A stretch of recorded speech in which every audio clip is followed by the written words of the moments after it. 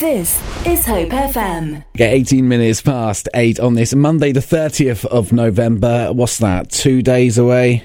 Yeah, 2 days away from Wednesday the 2nd, the end of lockdown 2.0.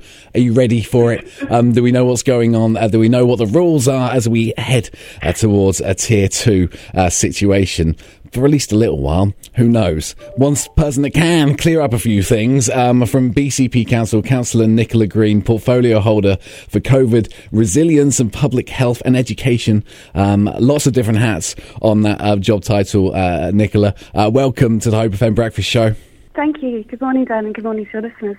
So we heard that BCP was going to go into a tier 2 last week on Thursday. I mean, was that something that you as a council were expecting? Did you know? Did you have a sneaking suspicion that it would be tier 2, or was everyone really hoping it would be tier 1? We didn't have any advanced knowledge other than that which everybody else had been listening out for in terms of the music that was coming from government. But I think when you look at the rules that were applied across the country and how very few places were in tier 1, looking at our numbers, albeit improving, I think we understood why that decision was taken, and we're also very pleased that there are going to be regular reviews now. I think something that was quite difficult before was not knowing when those reviews were going to take place, but at least there's some transparency about that. Okay, so we heard in the top of the hour on the national news that nationally, at least, the number of cases has dropped by a third over the course of a second lockdown that we've had in November, and maybe before the lockdown came in, our numbers in the sort of BCP area for various different reasons were looking slightly high. But are you noticing, are those numbers dropping in our area in particular as well at the moment? They are indeed. I mean, what we noticed really from the middle of September onwards was that we were tracking the national average, albeit about 10% below. So obviously we need to look at the figures, but certainly it's an improving picture, and that's absolutely testament to the work of people around the area observing the rules. It's not been easy, but the impact of the changes people have made in their lives is definitely being felt.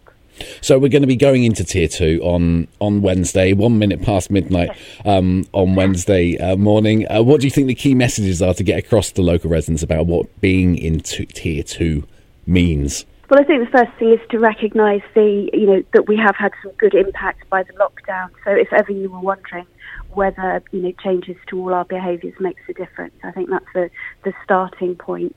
But we're not there yet. So it's important that we all remain vigilant, that we do the things that we know will keep us safe. We're all a bit bored of hearing hands, face, space, but actually we are incorporating that into our behaviour, and that's making a difference. And we need to follow the new guidelines. And of course, if people are able to follow the guidelines, I mean, there's no guarantee that BCP area will be reviewed and moved down to tier 1, but without sticking to these rules, there's going to be no chance of moving down to tier 1 really. So if people really want that sort of clarification about regarding the strict restrictions and what tier 2 means, where's the best place for them to go? To be honest, the very best place is the government's own website. There are other, many reputable places where you can look, but really, if you want to go to the absolute centre, then go to the government. But I would just push back, if I may, just a tiny bit. Yeah. We know that BCP figures will be reviewed. We don't know what the outcome of that review will be, and obviously that will depend on a number of factors. But I think the government have made it quite clear what they're trying to do, and as well as the numbers, it's really important for us all to understand that that's something we can do, that our behaviour affects. But there's also a very important factor here, which is the hospital and the NHS capacity to cope, and that will, that's a very significant factor in the government's final decision. As we look towards, because obviously coming out of lockdown, bang in December, lost a month of Christmas shopping, maybe a lockdown starting, people were doing shopping in lockdown, maybe just online, and that's the same old story. The big companies, like, not to single them out, but like Amazon and such, will be the people coming out on top, whereas local businesses have had to be shut all the way through November. They're going to be opening their doors. Non-essential businesses are going to be opening their doors as they're allowed to do in Tier 2 from a Wednesday and Thursday this week. And you're sort of pushing, really launching what's called a Rediscover Safely campaign. Can you tell us a little bit about that and how that's hopefully going to sort of bring people to the High Street and start supporting local businesses during Tier 2? Yes, certainly. Now, obviously, we started this prior to the last lockdown, and it's about thinking local, really. It's something that we all talk about a lot, but don't necessarily have time in busy lives to focus on. And to remember the number of local businesses we've got trading. If you can get out safely, feel comfortable, and you're observing the rules, you do visit those shops in the town centres and our high streets. But there's also a fantastic cyber offer locally. Many businesses, my own local bookshops, doing click and collect, and there are people who are working in tremendously difficult circumstances. As you say, this is a busy time for them. So rediscover the online presence of those places that we drive or walk past in our normal world. Fantastic. And obviously people like worried maybe about going out and worried about being able to stay socially distanced with other people when they're going into shops and stuff. There is a thing called a COVID marshal around Bournemouth, Christchurch and Poole as well, keeping an eye on things. I'm not sure if they have a badge as such, but apparently the numbers of COVID marshals in the area is going from 7 to 13. Can you tell us a little bit about their role and what they're doing, why it's so important? Yes, absolutely. They don't have a badge, but they do have a high-vis jacket. Okay. And there is a visible reminder, really, I suppose that's the best way of putting it, to help and support individuals and businesses to remember what the rules are. They're not going to be walking around with a 2-metre stick checking that you're queuing as safely as you can, but they are there to support businesses and to help people queue, perhaps for taxis later on in the evening if that becomes a busier issue. But they'll be visible in some of our high streets and shopping centres during the day as people do start to get out and about, really be reminding people of what the rules are. They will be working with existing groups like the Business Improvement District rangers, and should it come to it, they will work with the police. Their approach very much is to encourage and to inform before we get to enforcing. This is Hope FM. There's just a few things coming my way this time around now. Thought I'd see you.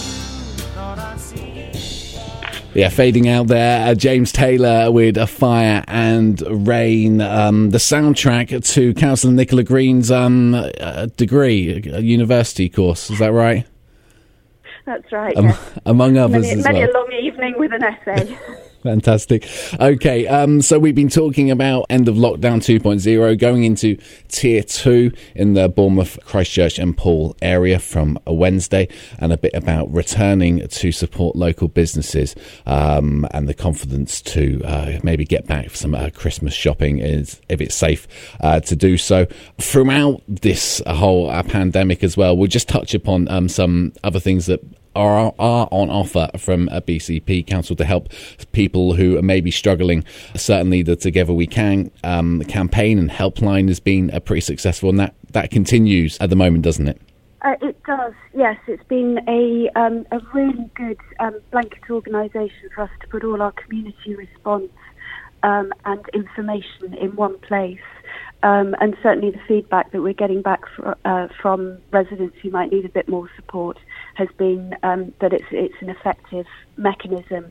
We've got nearly 1,000 volunteers, which is just amazing, coming forward from our community to help people out, whether it's with their shopping or their prescriptions.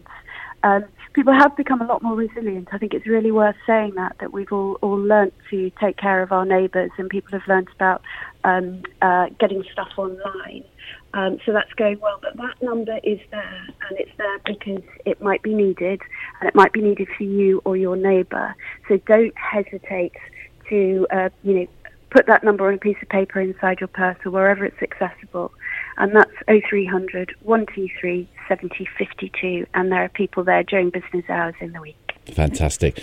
As well as Together We Can, maybe an extension of that, understand you've launched a recent campaign called Let's Talk Money for people who may be continuing to struggle during the pandemic over concerns of money. Obviously, people are losing their jobs or businesses, etc., etc. It's not been an easy time. Can you tell us a little bit about Let's Talk Money? Yes, absolutely. And those three words really sum up what it's about.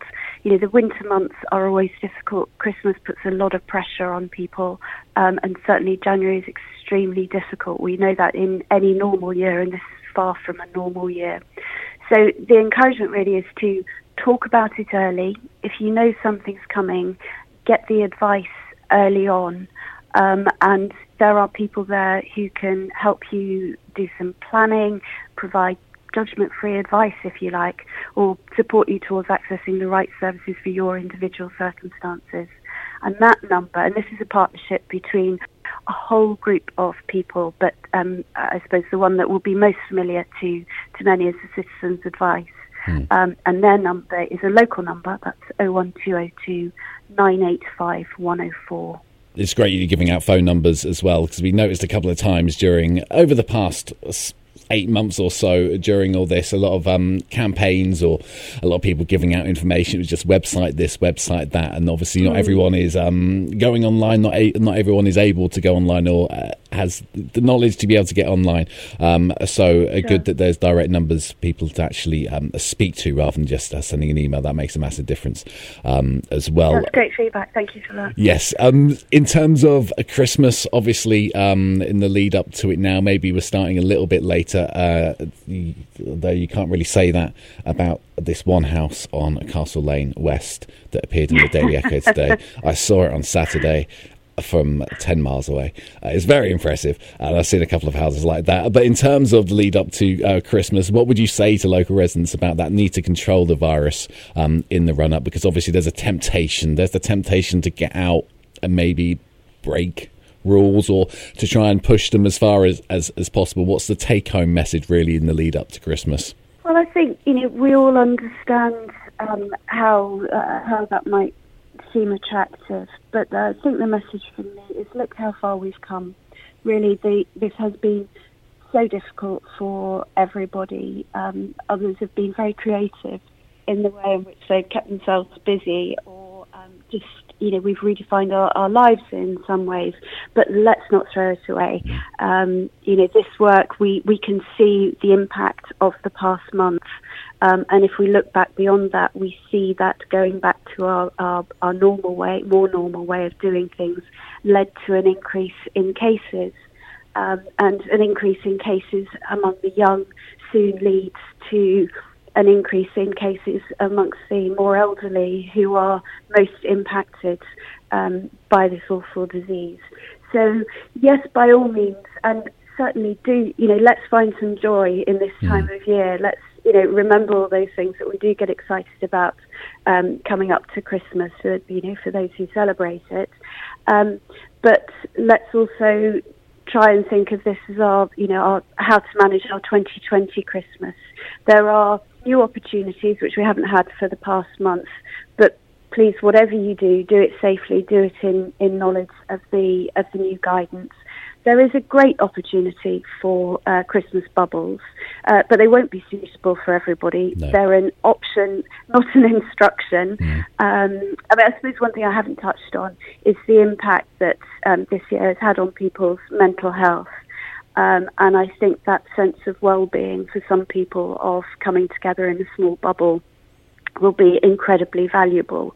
So I do think it's up to everybody to consider very seriously their own personal circumstances in deciding whether forming a Christmas bubble is the right thing for them. But there are rules about how you go about it and how we behave when we're not in our bubbles. So, they are tedious sometimes, but sure, the rules are there and they are making a big difference. So again, let's think how far we've come. And just because we're thinking about Christmas and people are thinking about Christmas or celebrating Christmas doesn't mean that the coronavirus knows that it's Christmas. Does it know it's Christmas? No, probably not. It doesn't tend to just stop over Christmas, so important to remember that. Indeed, yes, and I've tried negotiating with it, and I don't think that works. I don't think so. This is Hope FM.